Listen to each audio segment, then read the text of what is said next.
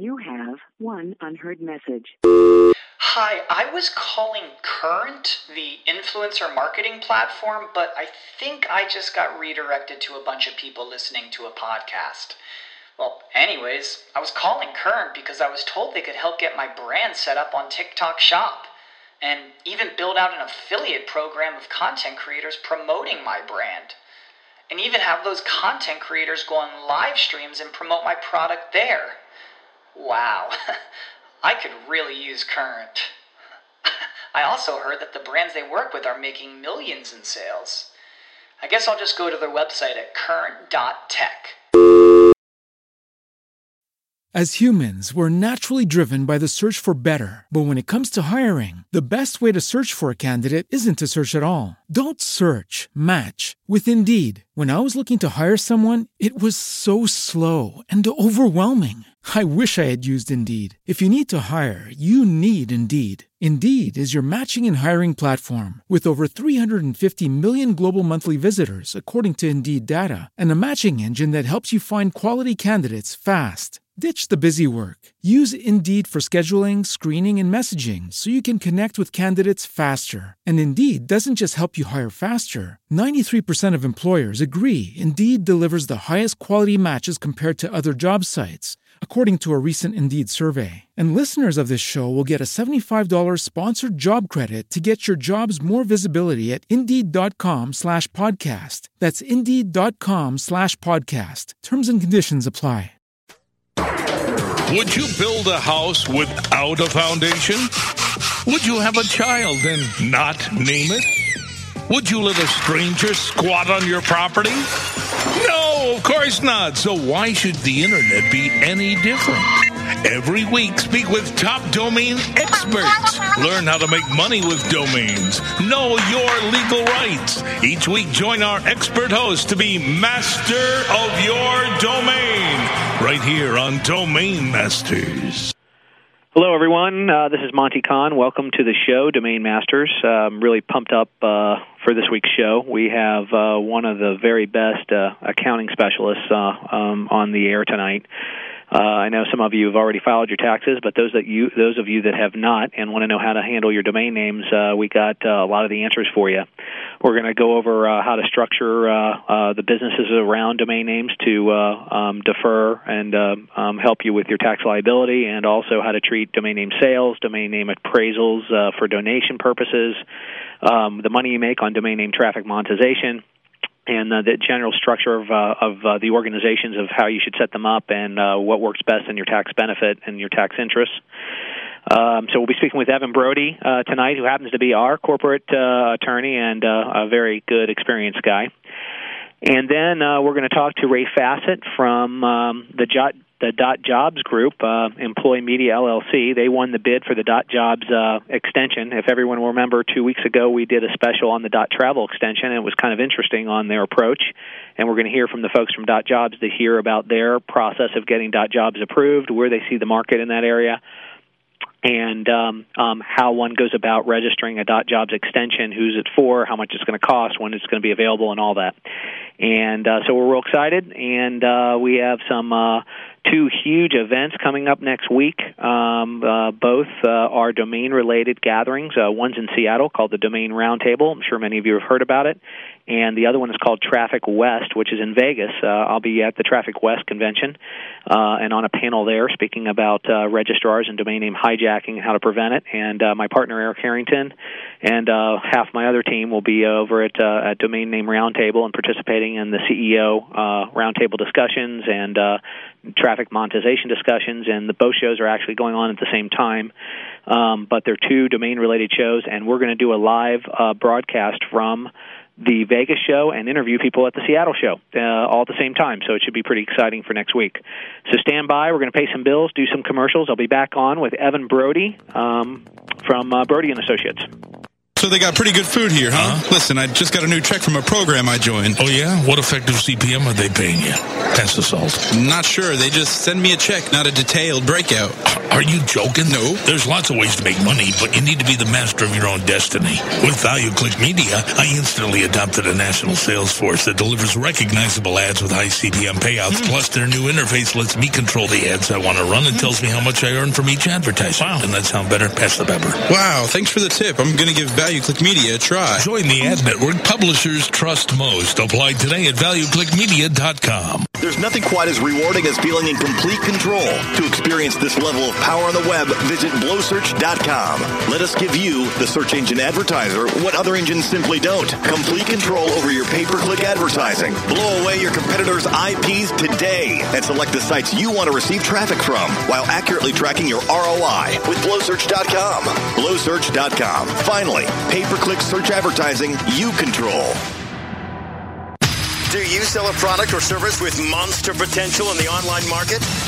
Then attack the opportunity to turn your dreams into reality. Equipped with flexible e-commerce software from monstercommerce.com. You'll possess complete control of your store, including your storefront's design, maintenance of your products, and management of your online orders. And all with the technical support and service. Available 24 hours a day, 7 days a week. Grow your business today with monstercommerce.com.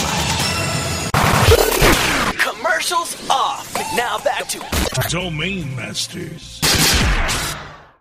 Hello, everyone. Welcome back to the show. This is Monty Kahn, your host of Domain Masters. Again, today we're going to have some tax discussions and domain and tax discussions with Evan Brody from Brody & Associates. Evan has been our corporate tax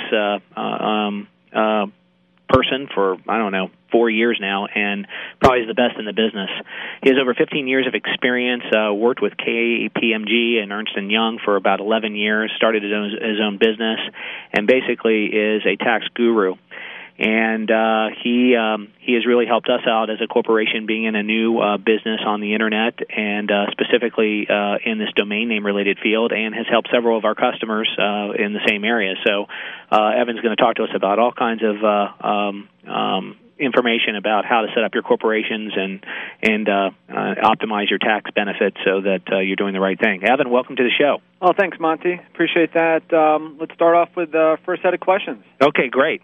And I know you're in a little bit of a time crunch, so let's go with the very basics. A few months back, I had Stephen Lieberman on, and we talked about legal structures of how to set up corporations to help from a legal perspective and avoid legal issues and being sued and how to protect yourself. But really, just as important, if not more important, is how to structure yourself from a corporate standpoint in this domain name business and on the web. And so my very first questions are, how should one set themselves up to avoid or to be at the best in the best situation regarding taxes, and how to treat these domain names from a corporate standpoint? That's a very good question. Basically, setting up the entity or operating out of the correct structure is really important as much as coming up with other tax strategies and other ideas. For example, the structure that you create is really going to be the structure that you may live with for the duration of your entity's operation. And each entity is different, treated for tax purposes. For example, most people usually use a flow-through entity. Flow-through entities are entities that are not taxed at the corporate level. They're taxed at the individual or the entity that's going to receive that flow-through income or loss. First item on the list is a C corporation. C corporations usually are not the best for anyone to use. They're taxed both in the corporation. Usually there's a state tax sometimes, and then there's a dividend tax on the way out. So the triple tax usually is not what people run to.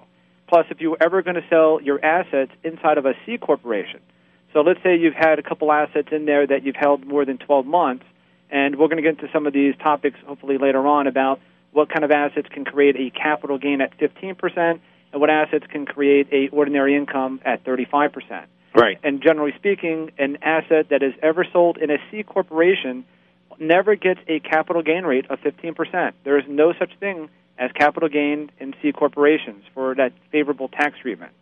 So everything is taxed at ordinary income rates. So the one thing you definitely probably don't want to be is a C corporation. Moving our ways into the other realms, the different other entities would be an LLC and a partnership. generally LLCs are limited liability companies, and they avail themselves of pretty good, tax, positions on that as well. The best benefit of an LLC is the fact that if you own 100% of it, or if you have an entity that owns 100% of an LLC without making a Form 8832 election, that entity is disregarded for tax return purposes. So what happens is whatever domain names or other property that you have in a 100% owned LLC, it's disregarded for tax purposes and is deemed to be owned by the individual or the entity that owns that. But, of course, you still get the legal liability protection, so you get the best of both worlds. Now, an LLC with more than one member is actually defaulted to a partnership. So a partnership, whether it be an LLC or actually filing as a limited partnership or a general partnership, the connotations associated with that particular entity is that the income derived from those type of operations, what it is basically subject to is a tax called FICA. FICA comprises of both Social Security, which is at 6.2%, and Medicare, which is at 1.45%. The summation of 7.65% is then matched by the employer. Well, if you're also the owner and the employee, you pay 15.3%. So if you're a service entity, which most of the domain, both selling, and other, service type of orientation, which is pretty much everything else in the domain world, is going to have this tax that's over and above federal income tax. It's called FICA tax, and that's that 15.3% up to about $90,000.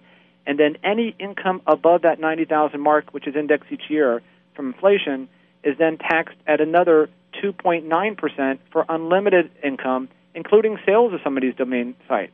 Oh, okay. So basically, the big buzz was, I got to get an LLC. Matter of fact, a couple of people in the chat room are saying, yeah, you need to form my LLC. That's really may not be the best advice from a corporate structure when you're a domainer or own domain names, unless it's wholly owned by another organization. Is that correct? Well, yeah. There's one item to that too. Is so we have LLCs, we have partnerships, we have unincorporated entities, sole proprietorships, and now we move ourselves into, and we talked about the C Corp.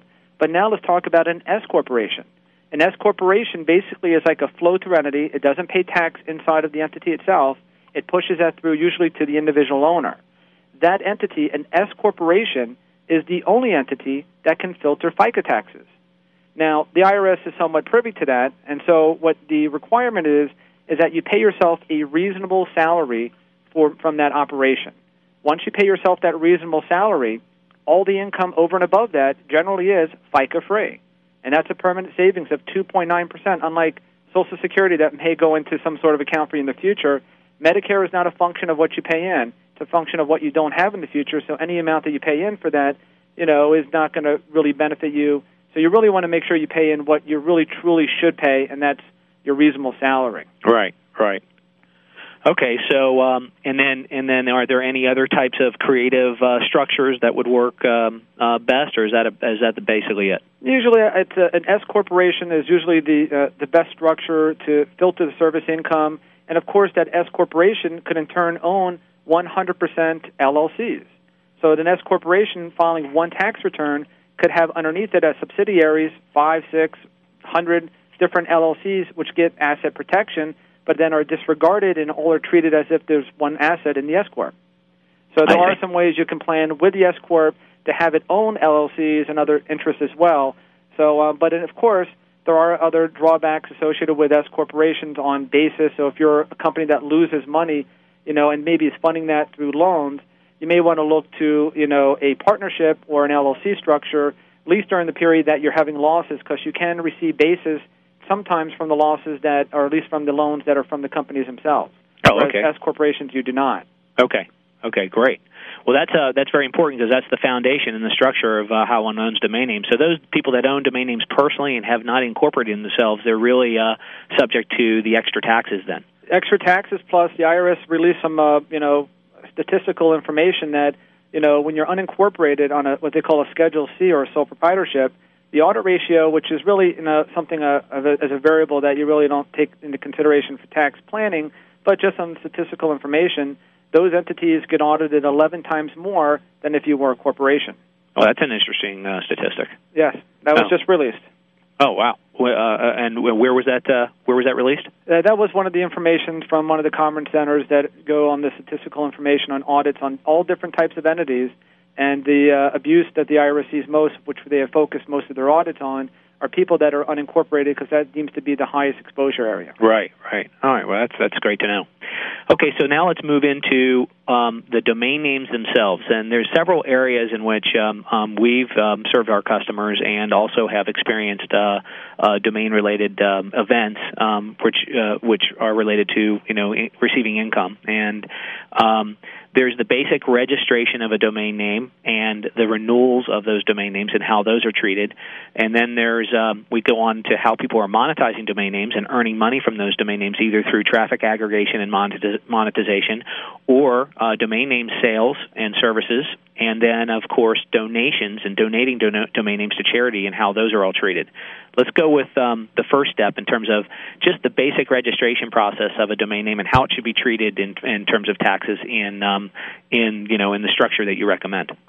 Well, generally speaking, the registration fees and renewal fees are an annual type of an expenditure, and annual expenditures are expensed in the year that you incur them. So there usually is not a capitalization requirement for that.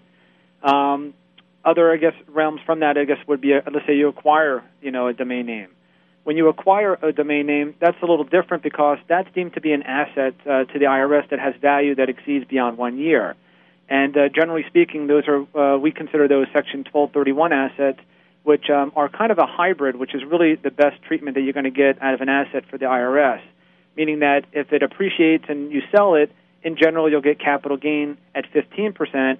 If you sell it at a loss, you get an ordinary loss. So there's some recapture rules, but generally speaking, those are how you treat those two items. Okay, so the actual annual renewal fees is just an annual fee, and it's treated that way. But if you sold it for a profit, it's then a capital gain event at 15%. Yes. And the difference of what you bought it for to what you sold it for, I guess, is equated in that transaction. Exactly. Okay. Now, moving on to making money on domain names. So let's say I own domain names. I'm not selling it, but I'm now monetizing my assets. I'm turning all the traffic over to pay-per-click advertising, and I'm making money on them. Or let's say somebody's paying me to use my domain name as a lease or so, and so on. How is that treated? Well, generally speaking, income is recognized on the basis of accounting that the individual utilizes, whether it be a cash receipts methodology or an accrual methodology. So what happens is they pick it up first as they have their general method of accounting, and if it's cash and they get money, they pick it up that year. If it's an accrual, they pick it up in the year that it accrues, and accruals, which is not necessarily always the best way to go. Accrual method taxpayers, if they receive cash, sometimes on prepaid services, will have to pick that up in income under Section 4, I think it's 481 or 461, earlier than they had accrued it. Okay, great. And so if you're earning money from that, either through somebody leasing a property from you, or basically you're receiving money from companies that are having you fill a W-9 out, which are paying you a monthly income based off of the use of your domain name, that's how that's treated. That's correct. It's income when earned. Okay. Now, how about appraising domain names and establishing an asset value? How can that be used either for or against you in terms of taxes? So let's say I have a domain name and I'm going to get it appraised to establish an asset value so that I have a net worth of a certain amount, or even to the point where I'm going to donate that domain name to charity. For example, a couple of years ago, we were responsible for appraising the domain name Holocaust.org, and it went to the Shoah Foundation after Schindler's List was out as the movie, and my client was able to get over $1 million tax credit for that domain name. How is that all treated? Okay, valuations for your current assets really is just something that you may present to a bank. It doesn't really have any tax implications, but on your question regarding a charitable contribution, you're right on the numbers with that. Basically speaking is that if you're going to donate property, and this is now a general rule, not anything specifically to domain sites at all, but if you're going to donate property, and the property is what they consider to be not inventory, so you've held it and it's appreciated, either it's what they call 1231 assets, meaning that's an asset that you've maintained in your company, or in this case here, where someone just had this domain, let's say this domain name, and I'm going to make the assumption that they've held on to that site for at least 12 months or more. And if you held on to that for more than 12 months, the rule basically is this. And again, let me go back a little bit at that $5,000 mark. The $5,000 mark, again, is a requirement for any contributions of property that's not obviously a cash or check. And anytime it's over $5,000, the IRS requires an independent appraisal to be done on that just to quantify that amount to be what it is. And so now that quantifies the deduction. Now, the question is, how do you get to that deduction? The fair market value necessarily is not the deduction amount. So the deduction first goes off of what the fair market value is minus what ordinary income that would have been generated on the sale of that had you sold it to a third party. So if you've held on to it for more than 12 months, and it's a 1231 asset for your company, then the full fair market value is deductible. And that portion that would be the appreciation escapes tax. Of course, there's what they call the 30% AGI limitation, meaning that deduction cannot exceed more than 30% of the total income on your personal tax return. Nevertheless, any amount over that is carried forward to another year. Normal deductions are charitable organizations under, say, a 501c3 is a 50%, so it's not like anything substantial. But, of course, you do have that limitation, and most important, you escape tax on the appreciation. How many years can you flow that through? Let's say it's something of extreme value. Let's say it's over $100,000 and you've donated it. Sure. Charitable contributions that, in our example, let's say had a 30% AGI limitation, where when I say someone had, $100,000 of income, and then they donated, an asset, for, also let's say $100,000 as well. So the first year, in year one, you take that $100,000, that's your total income on your, say, your personal return, times that by 30% means that $30,000 of the $100,000 is deductible that year, and the remaining $70,000 would be carried forward with the same limitations applying that year, with 5 years being the period that you have to utilize it or you lose it. I see. Okay, so it can really work to your benefit if you're looking for a way to decrease the amount of taxes you have to pay if you want to donate a domain name to your church or to a charity or what have you. Yeah, and then there's all these other special rules now. I'm going through an asset that's been held by a domain company that was used in their primary trade or business, let's say on web trafficking, et cetera, et cetera. If there was an entity that instead, held these out for sale, whether it be on an auction or that's just part of their business of doing that, those are considered inventory. Inventory doesn't get that great step up to fair market value on the charitable contribution. Instead, what they do is they give you the fair market value as your deduction, but they say, okay, whatever ordinary income would have been generated from this, you reduce that, contribution. Effectively, it brings you right down to your cost basis. And there are some exceptions to the rule, and if you were like a C Corp, which, again, I would never recommend, but by some chance you were, and you donated this inventory, let's say to maybe like, there's a special rule dealing with elementary schools and secondary schools, you get your cost basis plus 1/2 of the profits.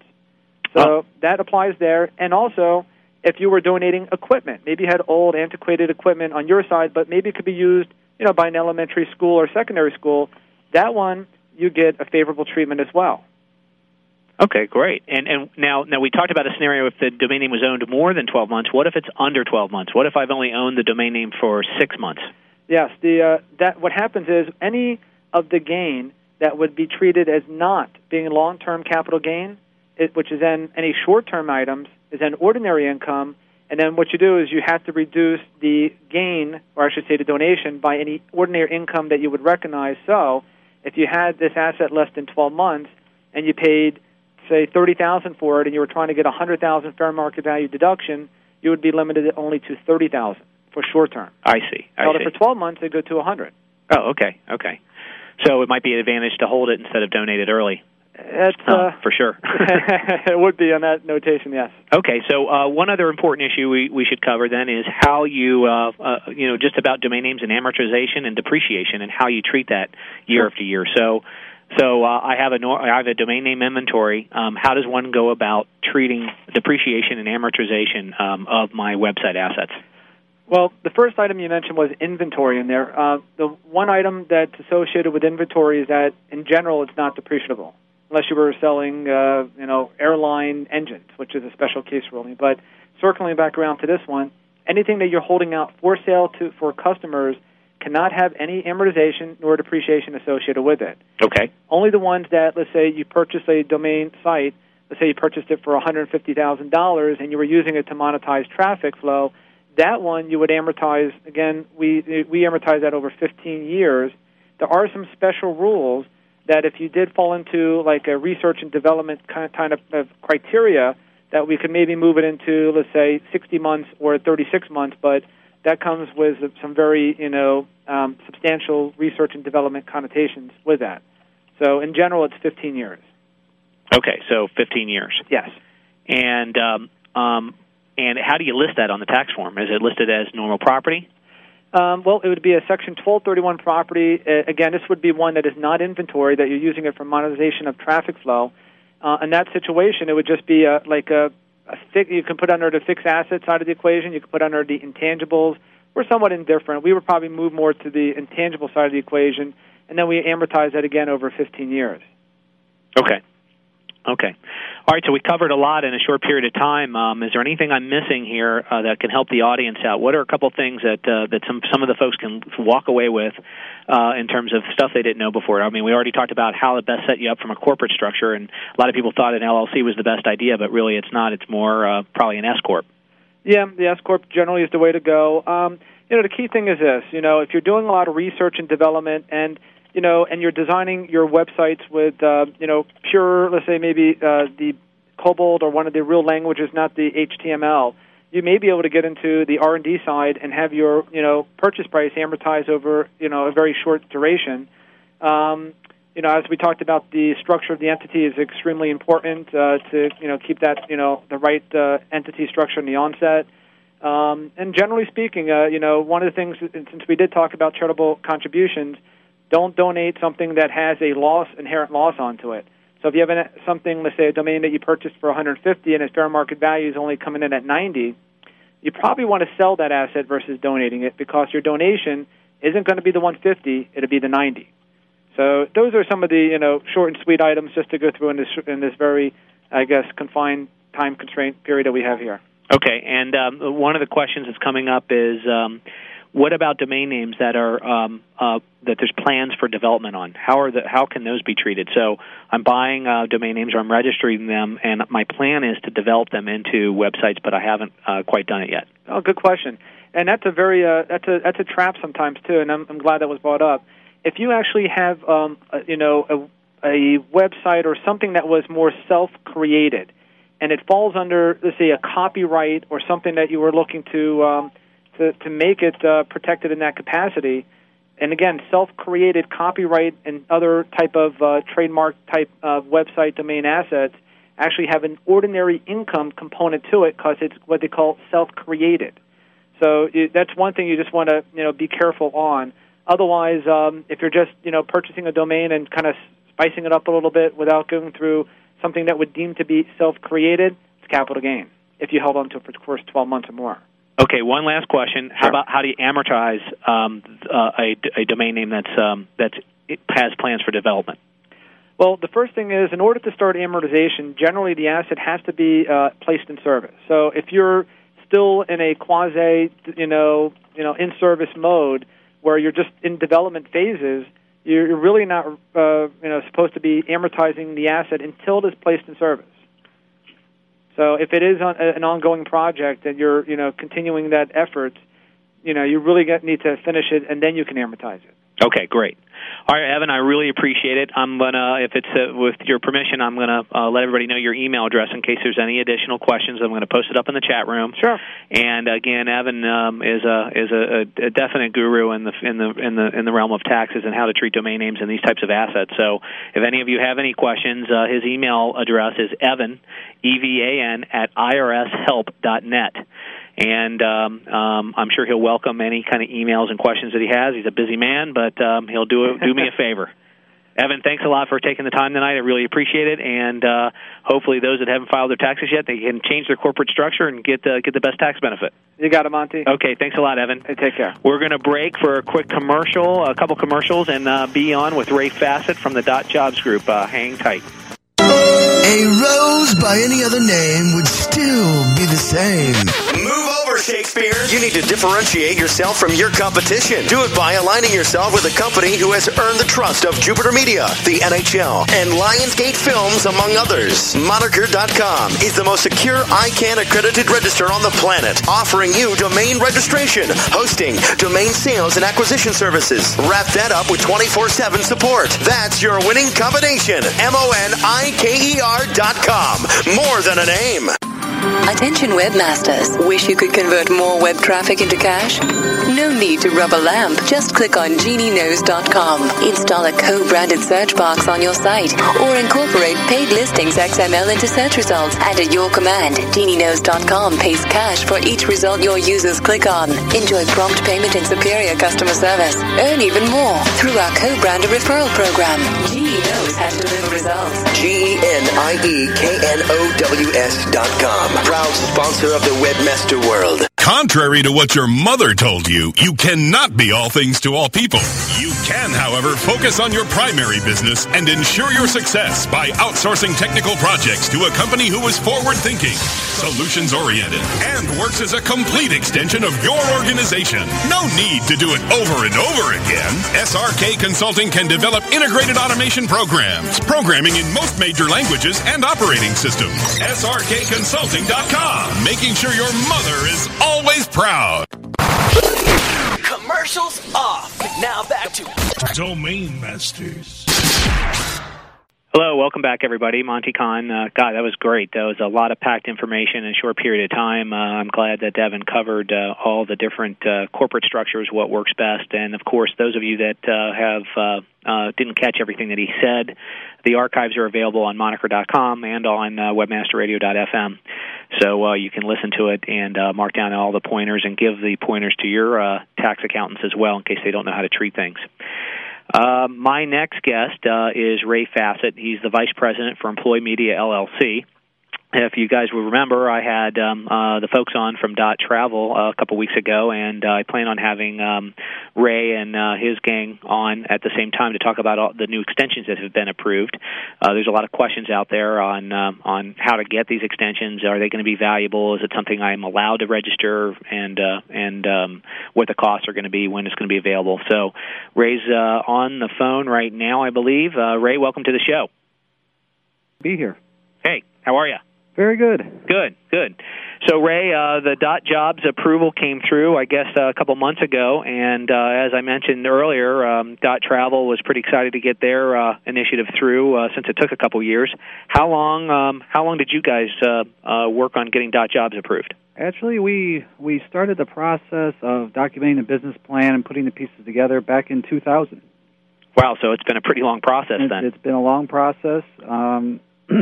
We finally had the RFP posted by ICANN in December of 2003, and we were ready and filed in March of 2004. And about a month or so ago, we got the final approval as part of the meetings in Argentina. Great. Yep. Great. So tell us who Dot Jobs is for. Dot Jobs has been created to serve the HR community. Simply put, a restricted format that goes by company name .jobs. So if you're a company or an employer organization, better put, you can register your company name in .jobs to use that in promotional literature that you use to communicate the job seekers to where to find the jobs page.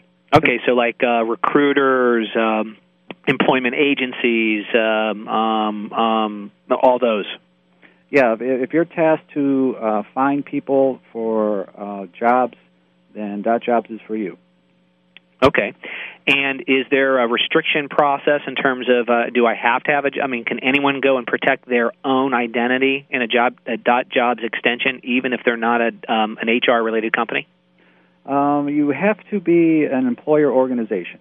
That's a restriction. So individuals would not be registering in .jobs, but companies that employ people would be registering in .jobs, and we do a validation process to ensure that the company that is requesting the registration, that the name matches that company. Okay, so like Moniker, I wouldn't be able to cover my basis by covering myself and registering Moniker.jobs if I'm not an employer type company. That's right. If you don't have available or if you don't hire people or have employment positions, then you would not need to register in .jobs. Okay, great. Okay, so when will the .jobs extension be available on the internet, and what are the details in terms of costs and how one goes about registering it?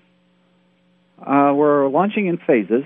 It's a new product to the internet, and as you know, familiar with the domain name industry, there are issues to deal with in terms of a launch, and we're trying to be as conscientious as we can to that.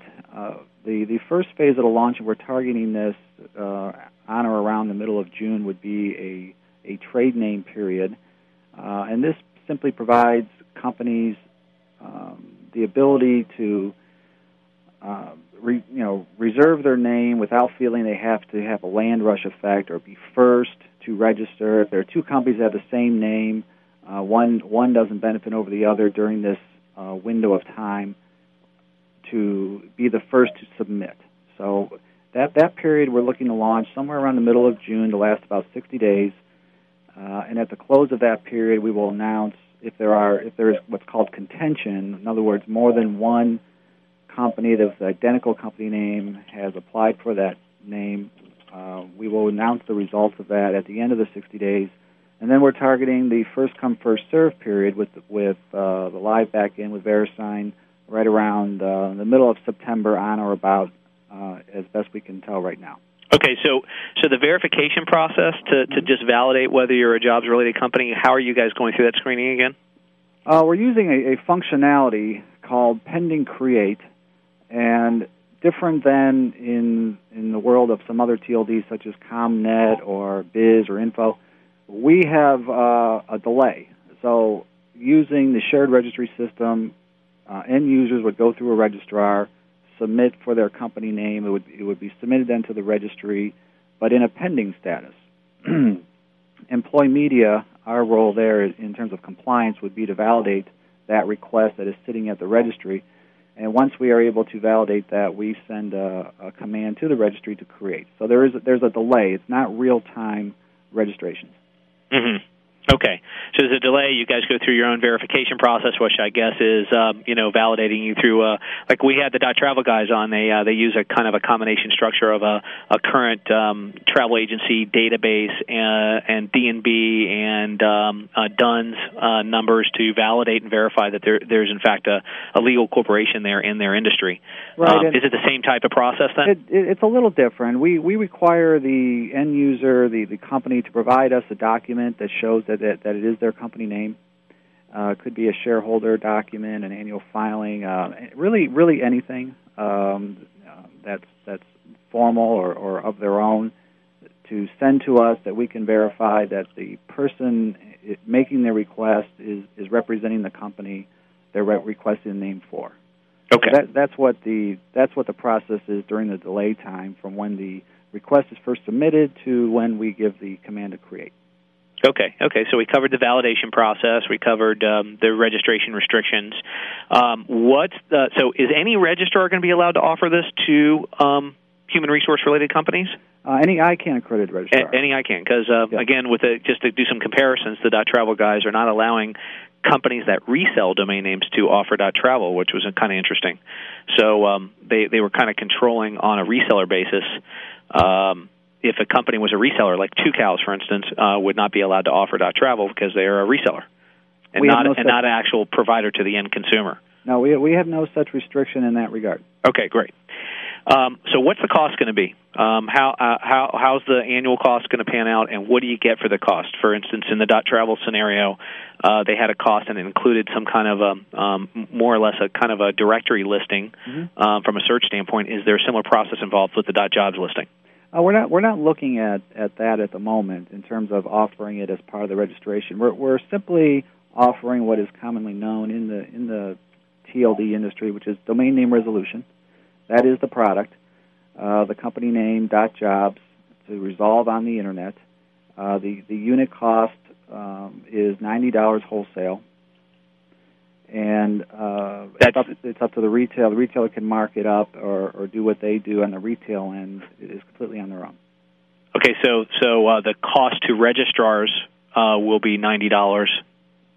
That's correct. I see. And so then we have to mark it up to our end users to how we can justify that business. Right, and sell multiple years, or it's really not our area to dictate to the reseller network how they want to sell, but the wholesale cost is $90 and covers the validation process and all that. We handle all of the validation.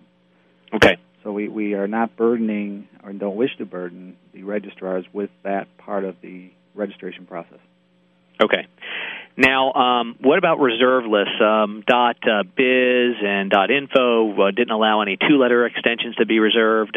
.travel is holding reservations on generic travel terms such as travel, hotel, those types of things. What is .jobs restricting, and what are they not restricting? Well, we're certainly following some of the ICANN policies on that, and that includes the two-letter and single-character registrations will definitely all be reserved. All country names will be reserved.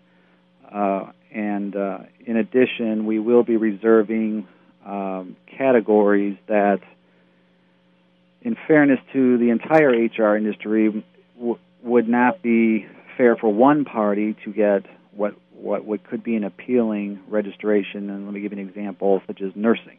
Okay, nursing.jobs. Mm-hmm. It's not fair for one party to have that particular registration. So we will be reserving all the many occupational categories, many geographic categories, and really the spirit behind that is it gets back to our model, which is company name.jobs. That's the idea for .jobs being launched into the marketplace, and we are using reserve lists to keep to that spirit. So generic terms. So it's a similar process. You're gonna kind of hold back generic terms that. How are you analyzing what should be reserved? I mean, what if the name of my company is Nursing Inc. Or what if I'm Nursing Magazine and I serve the job community in the nursing field?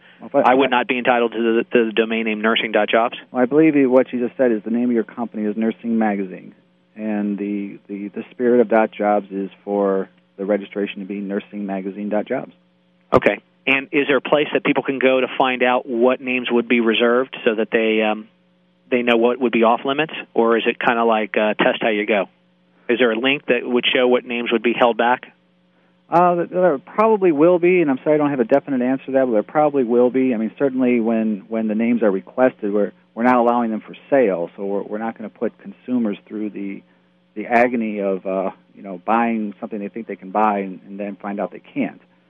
So there likely will be lists published for that purpose. And then geographical location. So forget about the general terms in terms of industry general terms, but let's say it's U.S.jobs. So people, not U.S., but that's a bad example because it's a how about America.jobs or stuff like that? Geographical terms. Will those also be held back? Well, I think again we got to look back to the spirit of .jobs, and chances are, if you're asking for America, your company name is America Inc. or America LLC or America something. So the spirit of .jobs, again, is the company name .jobs. If there's going to be multiple companies out there that might think they should have America.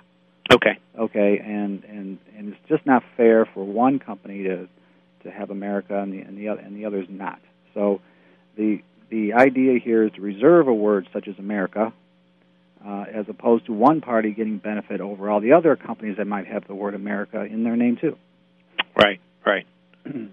Okay, so how about structure and stability? The travel guys, I think, are going with the New Level platform, which is the same platform that registers .biz and .us. As you know, .org and .info are on the same platform. What is .jobs using in the background?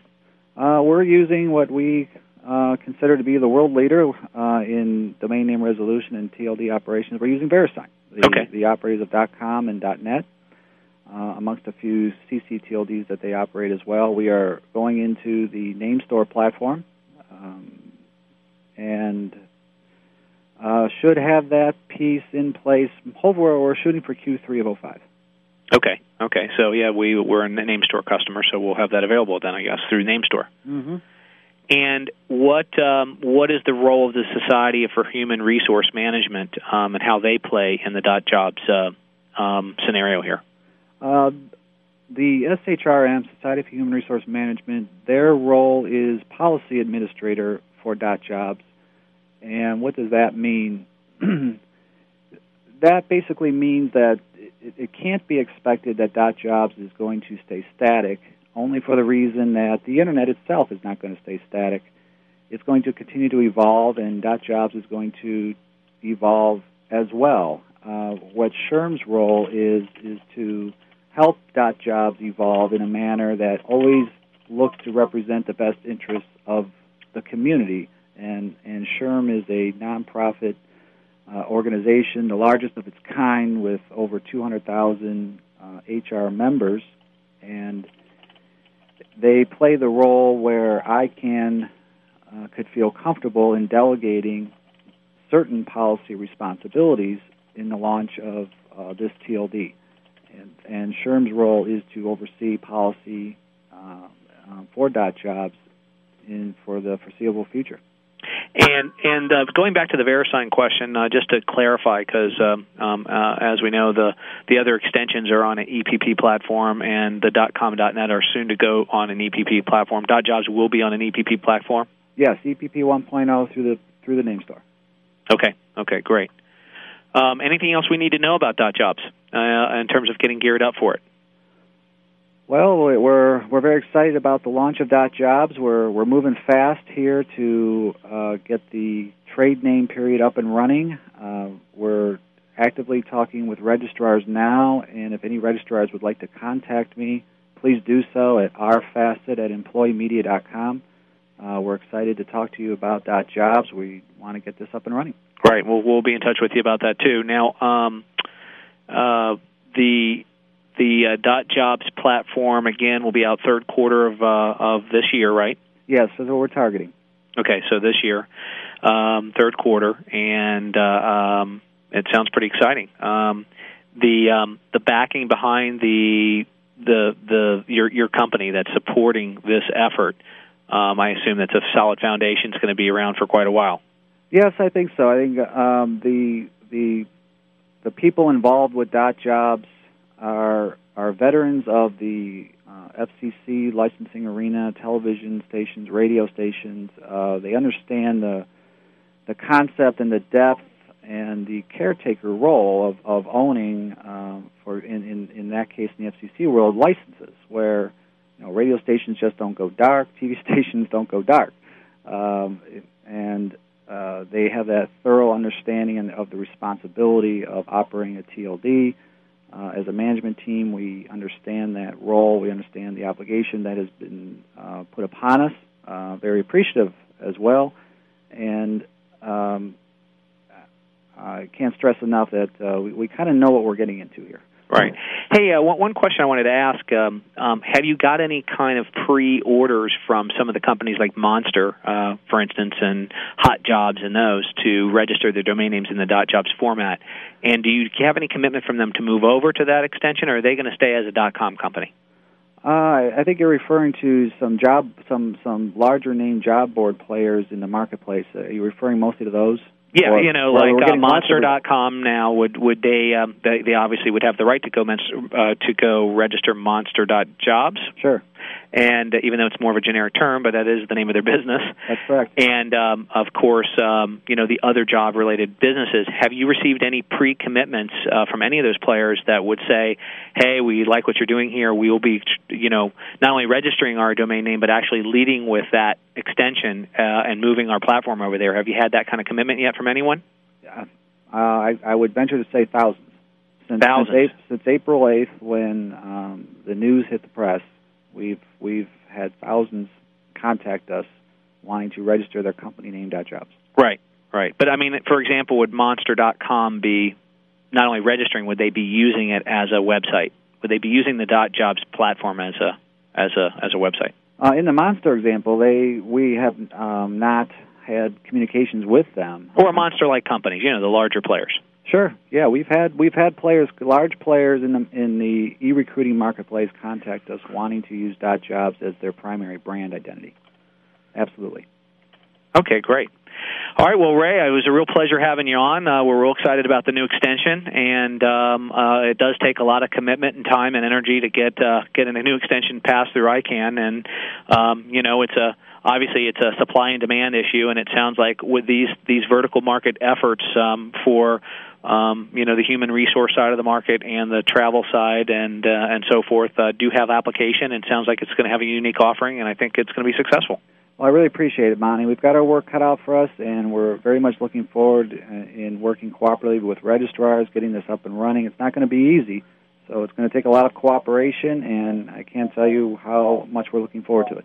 Great. Well, thanks for your time, Ray. Really appreciate it, and we'll, of course, be in touch as a registrar to help support the effort and offer the extensions across our registrar. Thank you, Monty. Appreciate it. Okay. All right, everyone.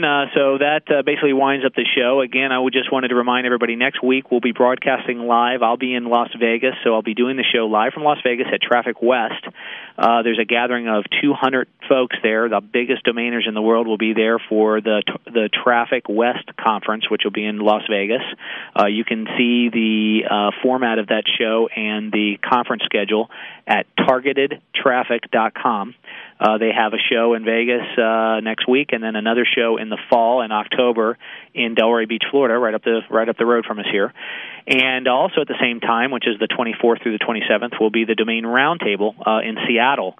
And there's close to 300 domainers gathering in Seattle, and I'm going to be calling Eric Harrington, my partner. We're going to get some interviews with some top domain companies, some traffic aggregation companies, and talking about both conferences, the impact they're having on the industry, and what's going on at each of the conferences.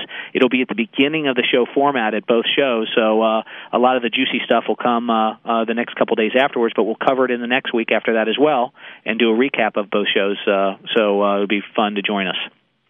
Again, I want to thank everybody for listening. If you have any feedback or input on tonight's show or any other shows and some of the topics you'd like to hear, as a matter of fact, the IRS focus tonight was, and the tax focus was from suggestions made by listeners to talk about how domain names should be handled in taxes. So I try to put out a format that's of interest to you guys, and so keep the feedback coming. I'm in all the domain forums, and my email is Monte, MONTE, @moniker.com. Come and shoot me an email, and I'll do my best to try to get your topics and your questions on as much as I can. We will see you next week. Be the master of your domain on Domain Masters.